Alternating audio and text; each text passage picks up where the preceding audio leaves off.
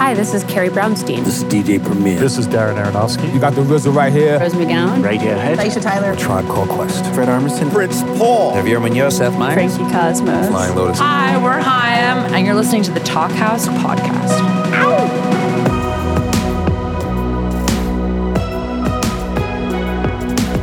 Hello and welcome to the Talkhouse Podcast. I'm Josh Modell. On this week's episode, we've got two women who lead fierce, fantastic rock bands, Carly Hartzman and Marisa Dabice.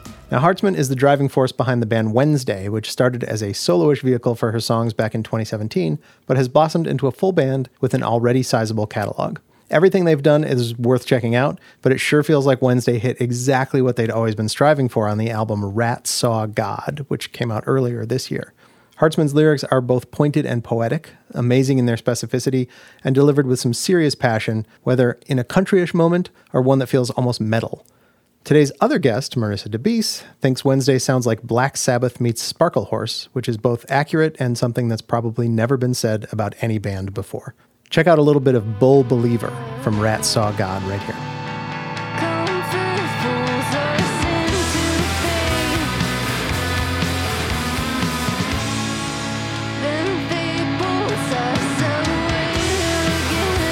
Now, Marisa Dabice is the voice behind Mannequin Pussy, a band that's been releasing blistering music since 2010. Just this week, Mannequin Pussy announced the release of their long-awaited fourth album, I Got Heaven, which will come out in March of 2024. Hartzman, as you'll hear in this conversation, has already gotten a listen to the record, which was produced with John Congleton, and she loves it. The title track is already getting rave reviews for taking Mannequin Pussy's intense punk energy and adding a bit of sweetness with some synths and a sugary chorus, but those aspects almost make it sound even more confrontational in a way. In any case, it's awesome. Check out a little bit of the title track from I Got Heaven right here.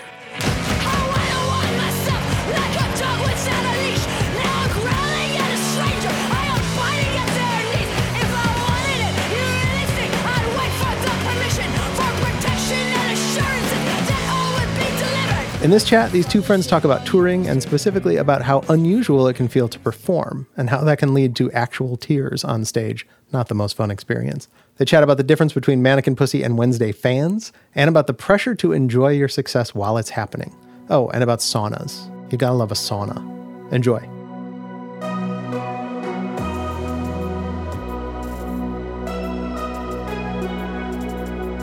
Are you at home right now? No, it looks like it though, right? Yeah, I'm actually in a pretty fancy room. I'm at an Airbnb in, I think I'm in Columbus. I'm in Columbus right now. Yeah. Well, we were in a position where we could be in the same place for 2 nights. So we're like, let's do an Airbnb. Let's get some doors we can close. So it's actually kind of a nice treat after weeks of hotels.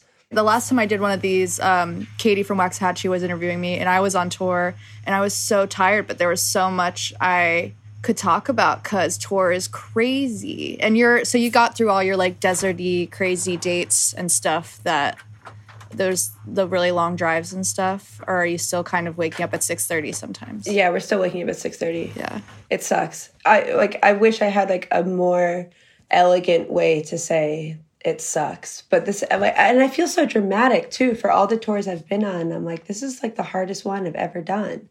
I mean, following a tour bus is crazy when you're driving yourself. My thing in the industry that I want to change so badly is just the idea that any band should be doing Denver and Salt Lake City back to back. Yeah. I feel like the industry standard needs to be a day off between those drives just for safety and wellness, or just for the ability to continue on, because it's such a dangerous drive. Some people probably just don't care or whatever, just aren't thinking about the people who are driving themselves or whatever. Yeah. It's very scary. But hey, we're out here, we're living, we're waking up early. Not today. I got to wake up at 11 today. Thank you. Oh, that's good. Yay.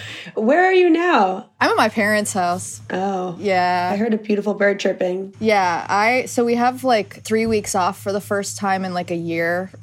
So I'm I'm going to be a baby and not do any grocery shopping and just go to my parents' house for at least a week. And then, my friend's getting married. So I'm going to go to his bachelor party and smoke a bunch of weed. Hot. Yeah. I come here a lot when I need to come down off of a tour. Yeah. Sometimes you need to kind of regress in a healthy way a little bit just to kind of take care of yourself.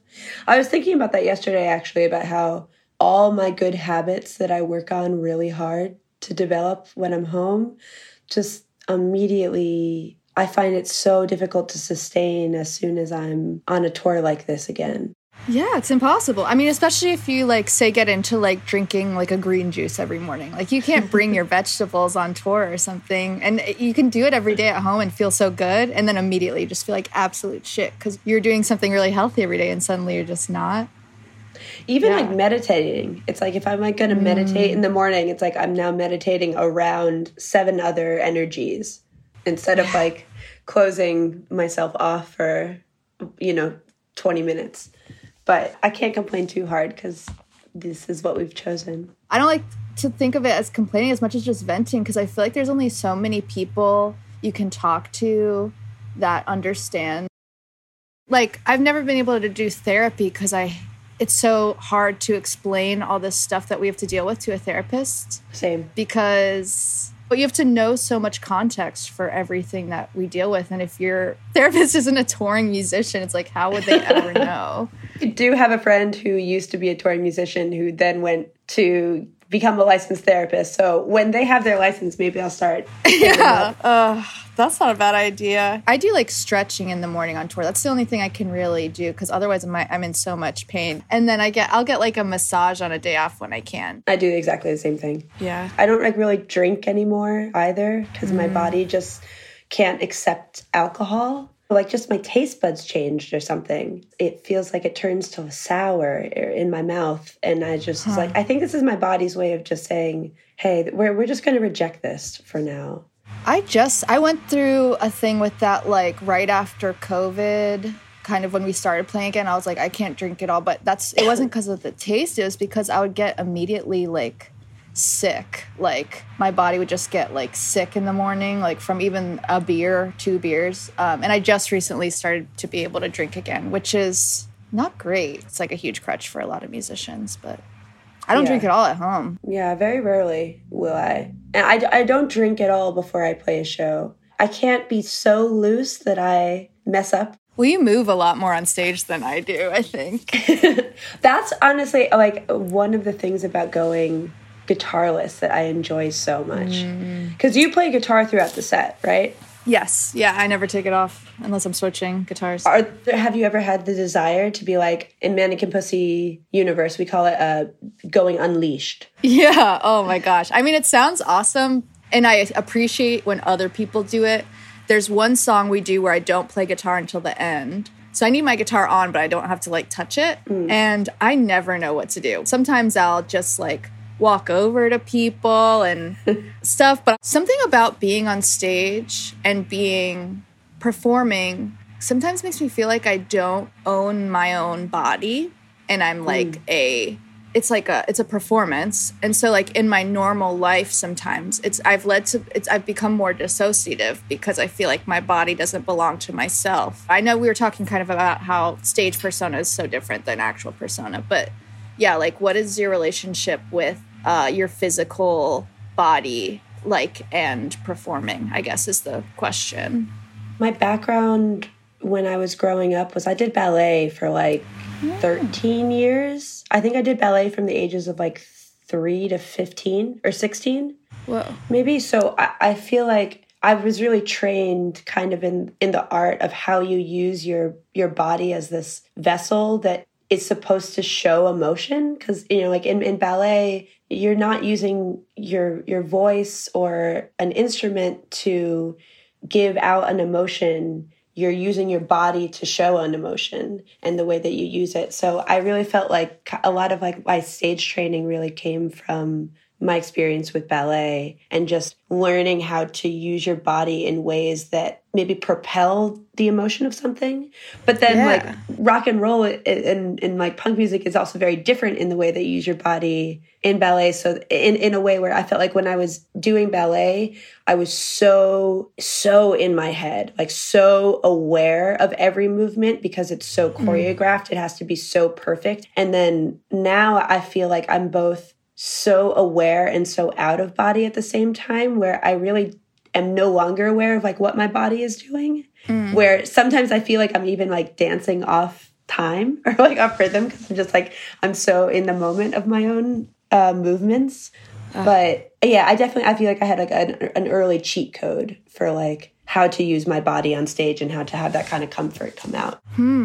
That's interesting because I grew up dancing, but I stopped before I can even really remember what it felt like. I don't remember what it felt like to be good at dancing. I remember lyrical was the big thing at the time. I guess it was like modern / like, I don't know, it was all very basic, maybe jazz dancing. We did this dance that was considered like lyrical or modern. It was more just like in the song playing was, you're Christian, right? You grew up Christian, or did you?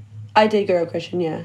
Okay, so the song was like, it was a song, I don't know what it's called, but it was like, come to Jesus, na na na na na. Oh, so this is like a Christian dance group. It wasn't. That was just how, that's what the South is. It doesn't matter. And we were dancing on a huge cross. It was a huge sideways cross. That's the one I most remember.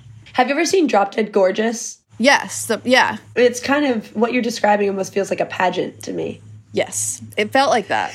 I had a friend who did that and I was kind of jealous because it seemed like you're actually like, I don't know, like learning technique and stuff. And I feel like it was more expressive or just like purely expressive and less training what I was doing. Anyway, I feel like I would like to get more in touch with my physical body on stage because I literally just sometimes imagine I am like the song and it gets really heady and then it leads to me feeling kind of discombobulated outside of me, like in my actual life. Maybe I think I might just deal with dissociation regardless, but I'm like on stage I just feel like I am the emotion I'm singing about. Yeah. And then it just gets really confusing sometimes. It's hard. Have you ever cried on stage? Yeah, I had one really infamous show. Well, infamous to me, you know how it is. But that everyone that was at the show probably didn't realize how intense it was. But in my mind, I didn't want to be crying. Sometimes it feels good to cry. But when you're crying against your will on stage, it really sucks. And we were doing a tour with They're Getting a Body of Water. And it was our first sold out show in Boston in the hardcore stadium. And the pressure of having a sold-out show was a lot because I was like, I can't believe all these people are here for us. And during Bull Believer, it was also kind of near the anniversary of the event I was thinking about. It was just too much. And I got home, I'm like, I need to get on an anxiety medication. And I've been on medication since then. And I've cried a few more times on stage, but it hasn't been anywhere near as bad. We had a really intense show earlier in this tour. And Bear loves Wednesday so much. Like we all are like big Wednesday fans of Mannequin Pussy, but Bear was the one who kind of like got us all turned on to it. Mm-hmm. He put on your album in the van, and eventually we were like, who is this? You know, like that thing. And he was like, this is Wednesday. Yeah. I keep telling you guys. Like, oh, we love this. Yeah.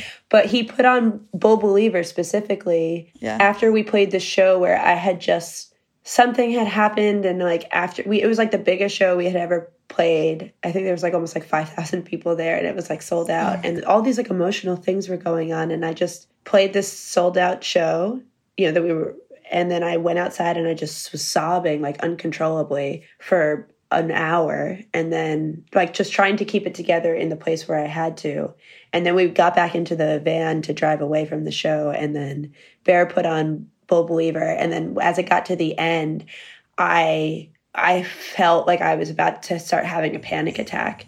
And I was like, Bear, I need you. You need to turn it off. I need you to go to the next song, like right now. Yeah. And he was like, I think at first he was like, ha ha. And I was like, no, I'm sobbing, and I just need you to go. And so it's interesting that you had that similar kind of like panic to something that you also wrote. It's funny that the thing these stories have in common is that we're both playing a big show that feels like a hallmark, because there is something so frightening about working really hard and then achieving a goal and being like, this is like, how am I supposed to feel right now? Because when your quote unquote like dreams come true, the pressure is so unimaginable, and the pressure to enjoy it is so hard. And That's why I really am so glad I came up or the band came so slow. I'm sure you could relate too. Like, and in small chunks that were easy to accept.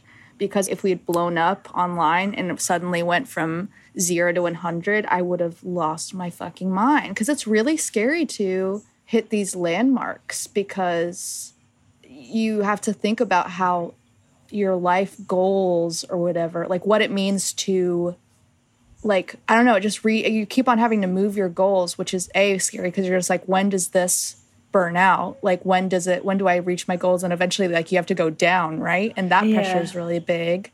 And then just like, feeling like the pressure to feel fulfilled from achieving your dreams. I don't know. Yeah. Do you ever think about this?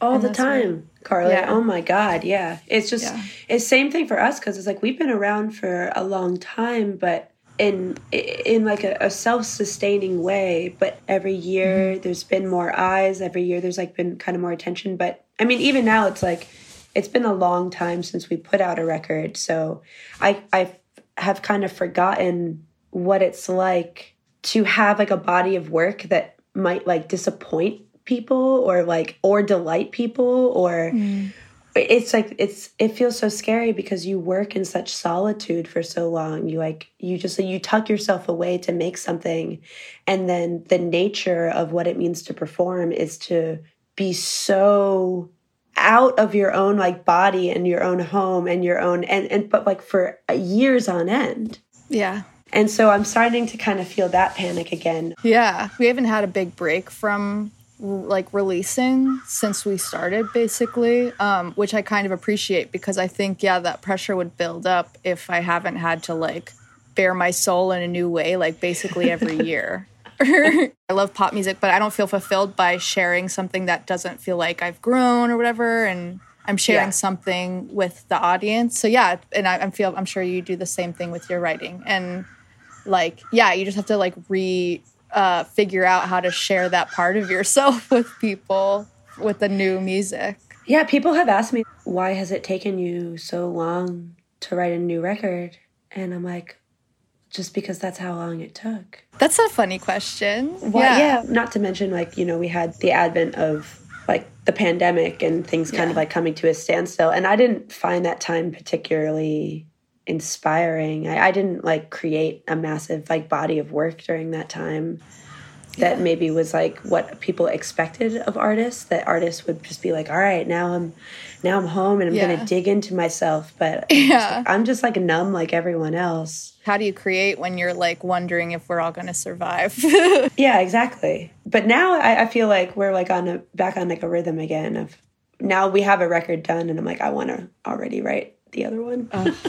When you offered to send it, I was like, I don't know, should I tell her that I already have it and already have been listening to it? Because I was thinking about messaging you for it. It was crazy. We were in the van driving back from some tour dates, and I was literally about to message you for a link, and then I looked down at my phone and your publicist had sent me like literally the second I thought to ask you. So we listened to it in the van, and it fucking rocks. It's so good. Oh, no, did you do a band listen? Yeah, of course. Yeah. I love, that's some of our favorite stuff to listen to in the van, like friends' new music that they'll send you. Listening to a friend's band that you've played with and know their live set, and you're also like, we're friends, like while you're listening to it is so fun.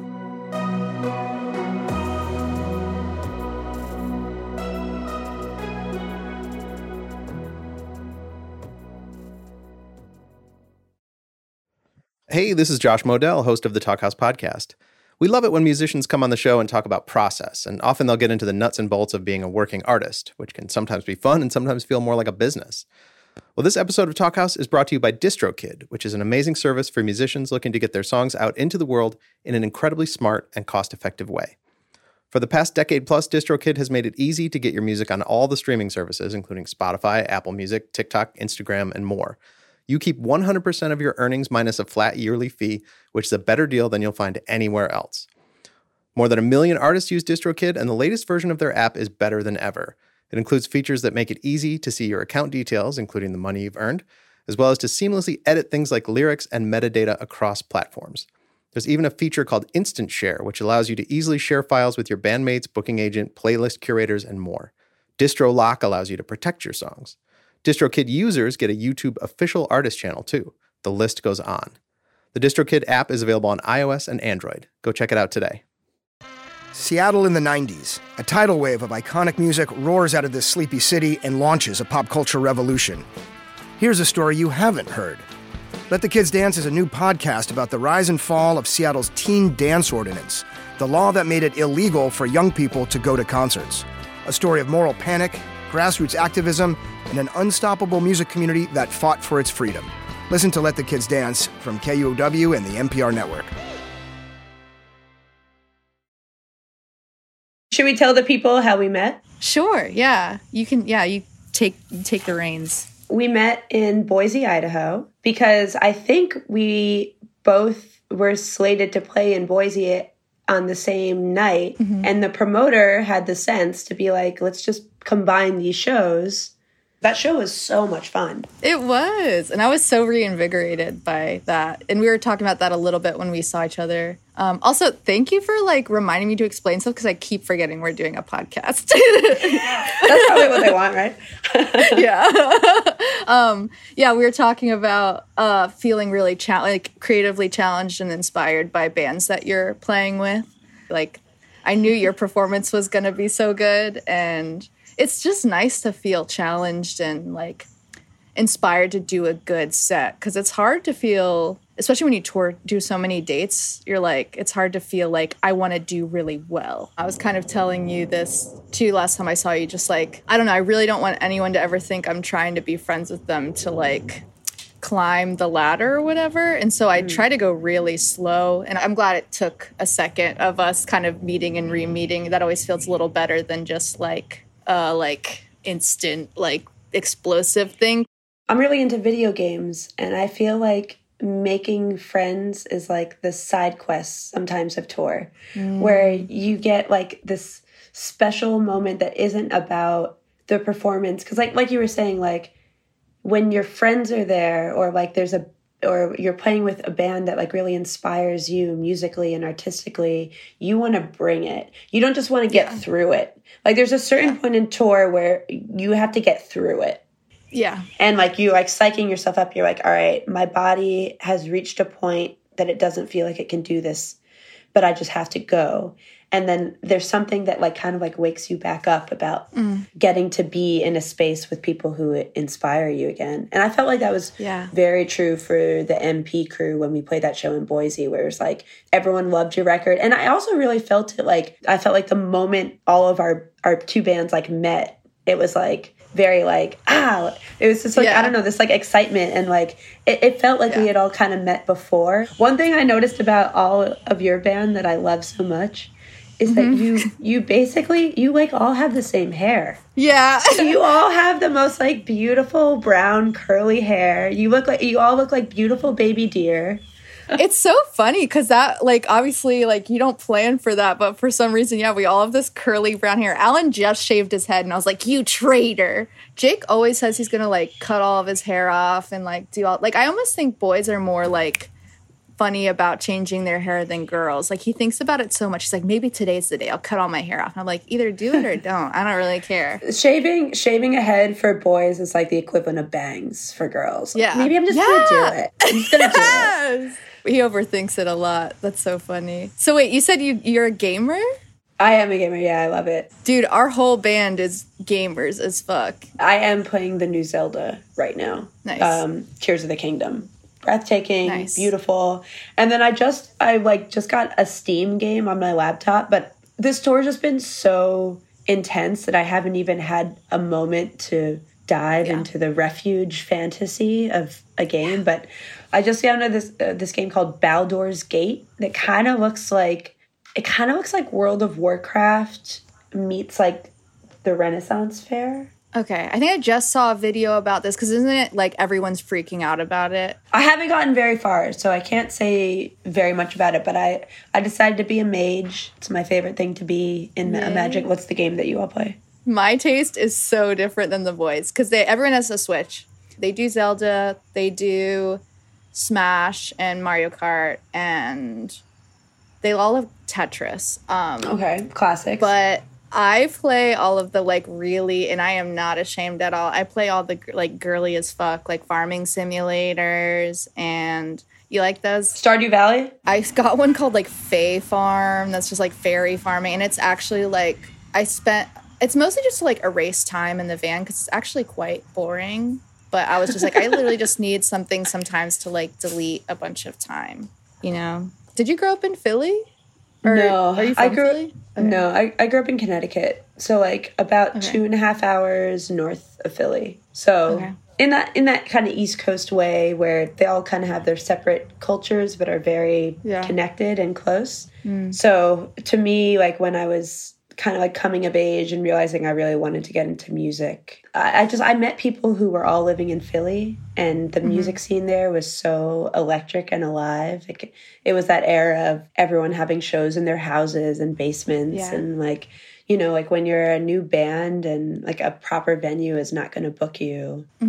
I feel really lucky to kind of like been able to come up in that scene. And so now I've been in Philly for like 10 years, which is crazy to me. And now I'm like, I think I do want to move somewhere new because I just like, I don't know. I have like such like a spirit of adventure in me. Like as much as I like lament sometimes the constant movement, I also start to really miss it as soon as it's not in my life anymore. We see so many places that it's hard not to like imagine your life in every city if you were to live there. Me and Jake are going to have to move soon because we're getting kicked out of our house in Nashville because our landlord passed away. And it's going to be too expensive for us to rent or buy there because we kind of have a great situation because we've been there so long. And it's the kind of thing where like the market's totally different. So we can't afford anything now there. So we're going to move. That's actually why I'm in Greensboro right now because I'm looking for houses or whatever here. But yeah, North Carolina rocks. There's a great scene here. It's in the middle of everything, kind of in its own little middle, like especially if you want to do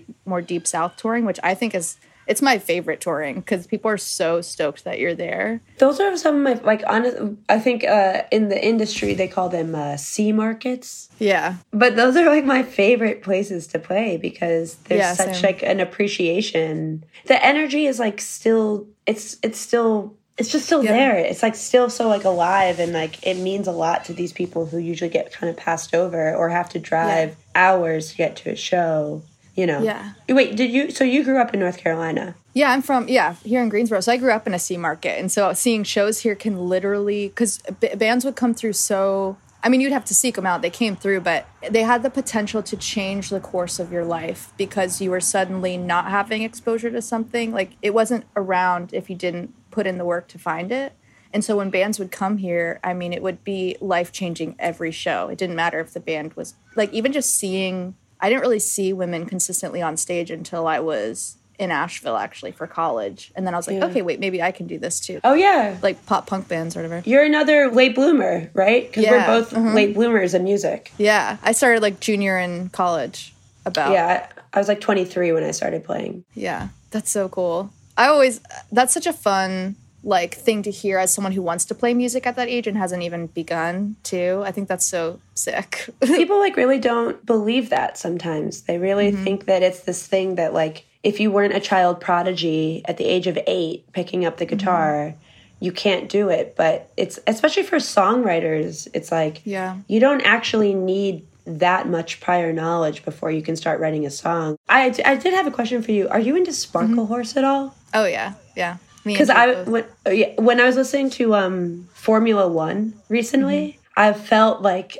I was like Mark Linkous' ghost, or like his spirit was like in that song. Like it really. That's a huge compliment. Yeah, he passed away really close to where we live, and so I actually know a guy that has some of his like equipment. He just they sold all of his equipment from Knoxville, where he was living. I think it was Knoxville, Tennessee. Like East Tennessee and Western North Carolina are like right up against each other. North Carolina's always kind of had this identity because of Merge Records and other stuff happening here, indie music or otherwise. But yeah, I love Sparkle Horse. Did you hear the new record that just came out? I did.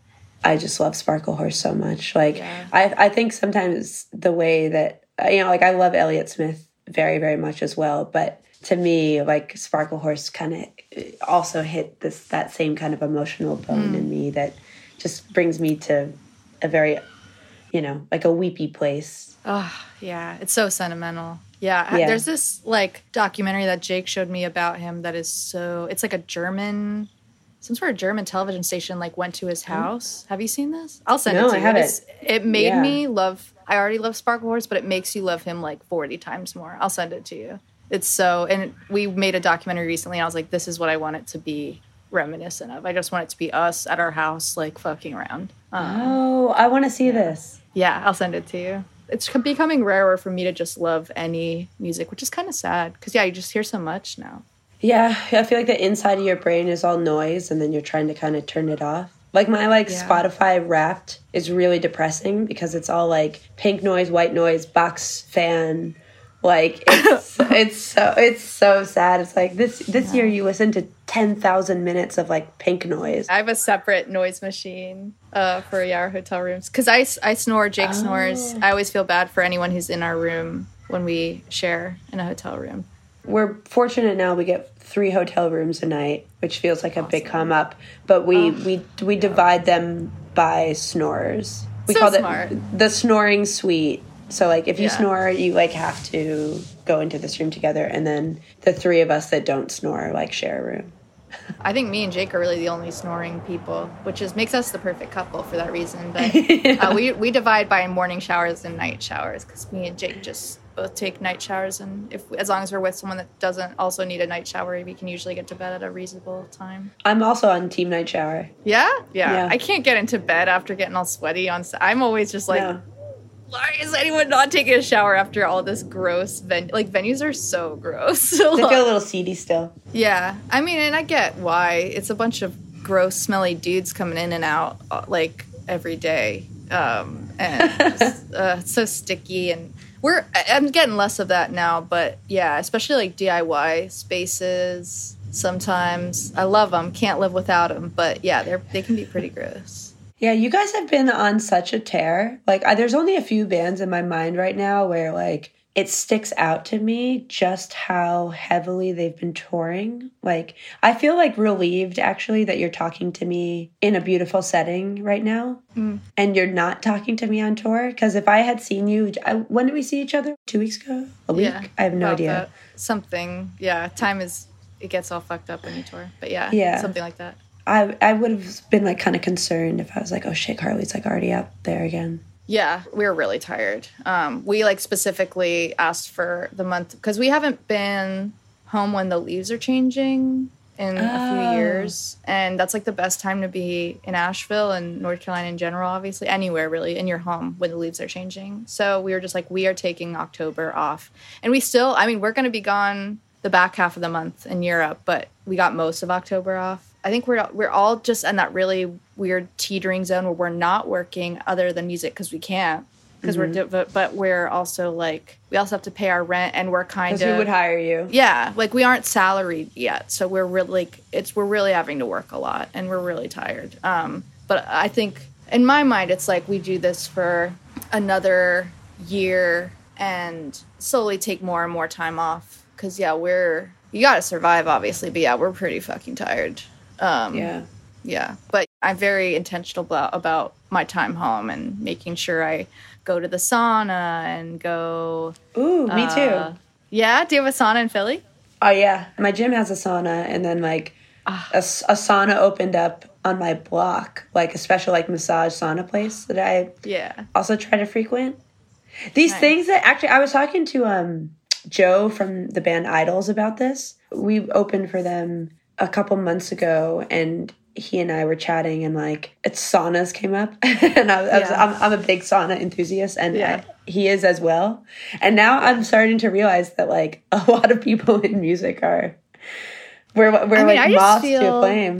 It just feels so good. He got one installed in his house. Oh, that's my dream. That's my dream as well. And you know what? Yeah. Not as expensive as one would think. When you think about it, it's just a heater. It's like a rock heater in a wooden room, like, or a wooden vessel. But yeah, I feel like I like sauna on tour, especially like mid-tour if I can, because I'm eating worse than I normally eat. I feel disgusting. I'm drinking more than I normally drink. So I just want to I want it to get out of my body as quickly as possible. It feels so, and so sometimes like just the quiet is like, and just being in a room where like everyone's supposed to be quiet or kind of in their own zone, sweating. That's how I started meditating, actually, was because like my gym had a sauna, and then I felt like when I was in the sauna, I felt like I was entering a meditative state and just like feeling so refreshed again. And then I started researching meditation and was like, I think I'm at the point in my life where this makes sense now to try to... Do you meditate at all? I've never been able to. I've never really tried that hard, though. I had never like really tried or been trained in it or anything. But then when I was like in this rhythm of trying to get my body in the healthiest, physical form it's been in order to, do like what we do. Yeah. Meditation just kind of kept coming up in these weird ways where I feel like my mind started thinking about it. And then I had 3 very, very different conversations with people who all brought up meditating to me. And then like when we were in the studio recording the new album, our producer, John Congleton, was like, started talking. I was talking about something and he was like, oh, that sounds like a meditation thing. And then he was talking to me about transcendental meditation. So me and Kayleen started doing a transcendental meditation. And I have to say, I happily drink this Kool-Aid now. I feel like it's been like kind of like immediately life-changing. I feel like very like fortified, like I can just like, I can handle anything. Yeah.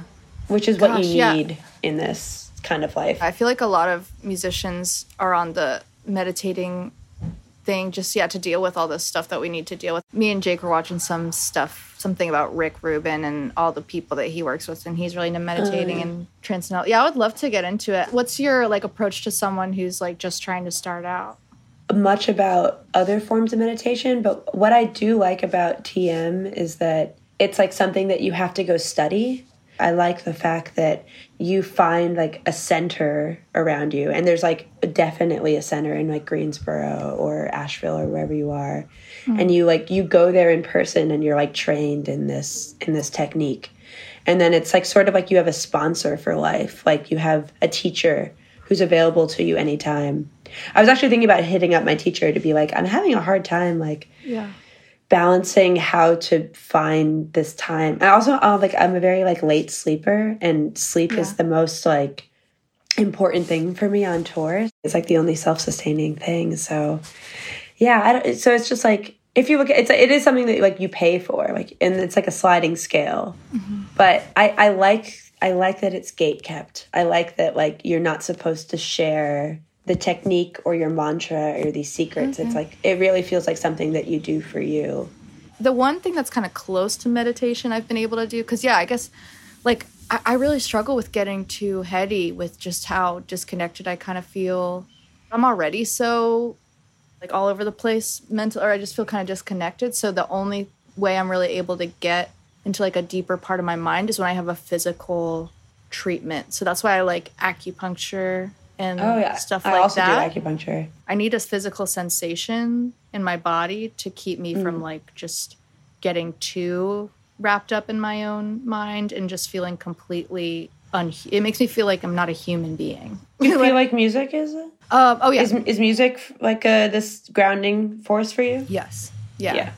I like performing, not necessarily performing makes me feel kind of like heady, and I love performing. It's really therapeutic, but it gets me feeling kind of weird sometimes. But writing and playing music like separately is like making anything makes me feel really... I do have a question for you. Before, I realized recently that on Spotify, Wednesday is now in fans also listen to. That Wednesday shows up under the Mannequin Pussy one, and I was like, you don't say. No way. So I was curious, like, what are like Wednesday fans like? Oh, like, I actually wanted to ask you this too. Okay, because I noticed. Okay, let me tell you what I noticed about Mannequin Pussy fans first. So in Boise, I was just like, okay, we definitely have 2 different fan bases, because your fans have a little more like, I would define your fans more as rabid, but not in a way like they're obsessed with you, but in a way where they're obsessed with the music, which is the best way, like the best kind of rabidity a fan can be, I feel like. They're extremely respectful. But they're really cool. They're like really fashionable too, which I always, they have a very different style than Wednesday fans, I think. And Wednesday fans are all over the place right now because we've done a lot of tours with like bands like Drive-By Truckers that are older and more inclined to like indie rock dudes. So we have like a lot of indie rock dudes, nowhere near as much as Jake's band. Jake's band has a ton of indie rock dudes. But yeah, we have some of those guys, and then we have like younger women. I mean, very white, obviously. It's indie rock. And then we get a lot of jumpers and moshers, which is cool because a lot of our songs are not moshable, but they find a way, which I think is actually really cool. As long as they're not like killing each other. You do, though. I feel like you could conduct like a pit really if you wanted to, because you have these moments. I realized like watching you that I felt like Wednesday was like if like Black Sabbath and I can't almost like remember. You have this these moments that are so heavy and so like almost like kind of like just like stoner metal-y to me that like really kind of fit in the like basically like yeah, like if Sparkle Horse and Black Sabbath had a baby, to me that's how I would describe Wednesday, because like there's like a real pervasive heaviness in like the instrumentation of it that like makes you like want to just like rock out and you know, like I think also something I really love about your band is that it's not just the melodies and the lyrics that get caught in my head, it's also the riffs. Yeah. And so I can like totally imagine people just like going off and moshing to a Wednesday set as well. They find their way to bop around. The long tour we did, I was trying to figure out how when it got too crazy, it was my first time kind of being like, all right, y'all need to like settle down a little bit. But yeah, no, I love Wednesday fans. They're all over the place and demographic, which is cool. But yeah, very appreciative of the words and whatever. Well, they're telling us we have to wrap it up. Okay, cool. Well, that's perfect. But anyway, to wrap it up, I will say I think there is a bond and a connection that can be had between a Mannequin Pussy fan and a Wednesday fan, and that's why we're in the Related Artists, whatever. Because I think both of our fans would, if they don't know the other band, they would love the other band. I think that's an inherent thing. Yeah, I agree. I think especially with our next record too, that's going to become a little bit more obvious maybe to people, because I think the next record has a lot more like, I feel like, breadth of sonics to it, maybe, whereas like our other stuff was slightly like a little bit more like straightforward, just like kind of punk feeling. Now we're flirting with indie. Yeah, I mean, it runs the gambit though, which it's such a good record. I can't wait for people to hear it. I'm so excited. Well, I'll hit you up very soon. All right. Sounds good. Thanks so much for doing this with me. I was so excited to talk to you. Yeah, thank you, Carly. Thanks for thinking of me. Of course. Good luck with the load-in and the shows and the rest of the tour. Stay safe and take care of yourself. Thank you. I'm going to try to find a sauna. You inspired me. Thanks for listening to the Talkhouse podcast, and thanks to Marisa Dabice and Carly Hartzman for chatting. If you liked what you heard, please follow Talkhouse on your favorite podcasting service and check out all the goodness at talkhouse.com. This episode was produced by Myron Kaplan, and the Talkhouse theme is composed and performed by The Range. See you next time.